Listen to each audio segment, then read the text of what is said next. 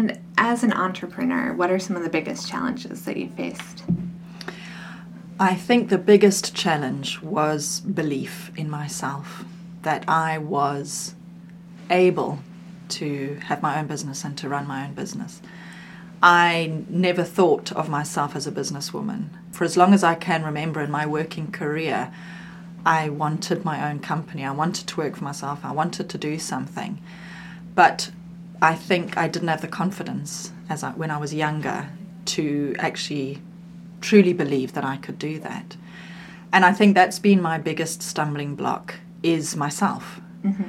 And to overcome that feeling and to realize that I am perfectly capable of doing it. And it's been a long journey, but now I've got to the point where I believe in myself totally, that I know that I can call myself a businesswoman without hesitation, mm-hmm. without thinking maybe I'm 90% of a businesswoman. I know that I'm 100% a businesswoman. Belief in yourself. Courage is another thing that an entrepreneur needs. Mm-hmm. You need to have courage because you are going to hit adversity. You are going to come across all sorts of things that may derail your path. Mm-hmm. And so it's very important to have courage.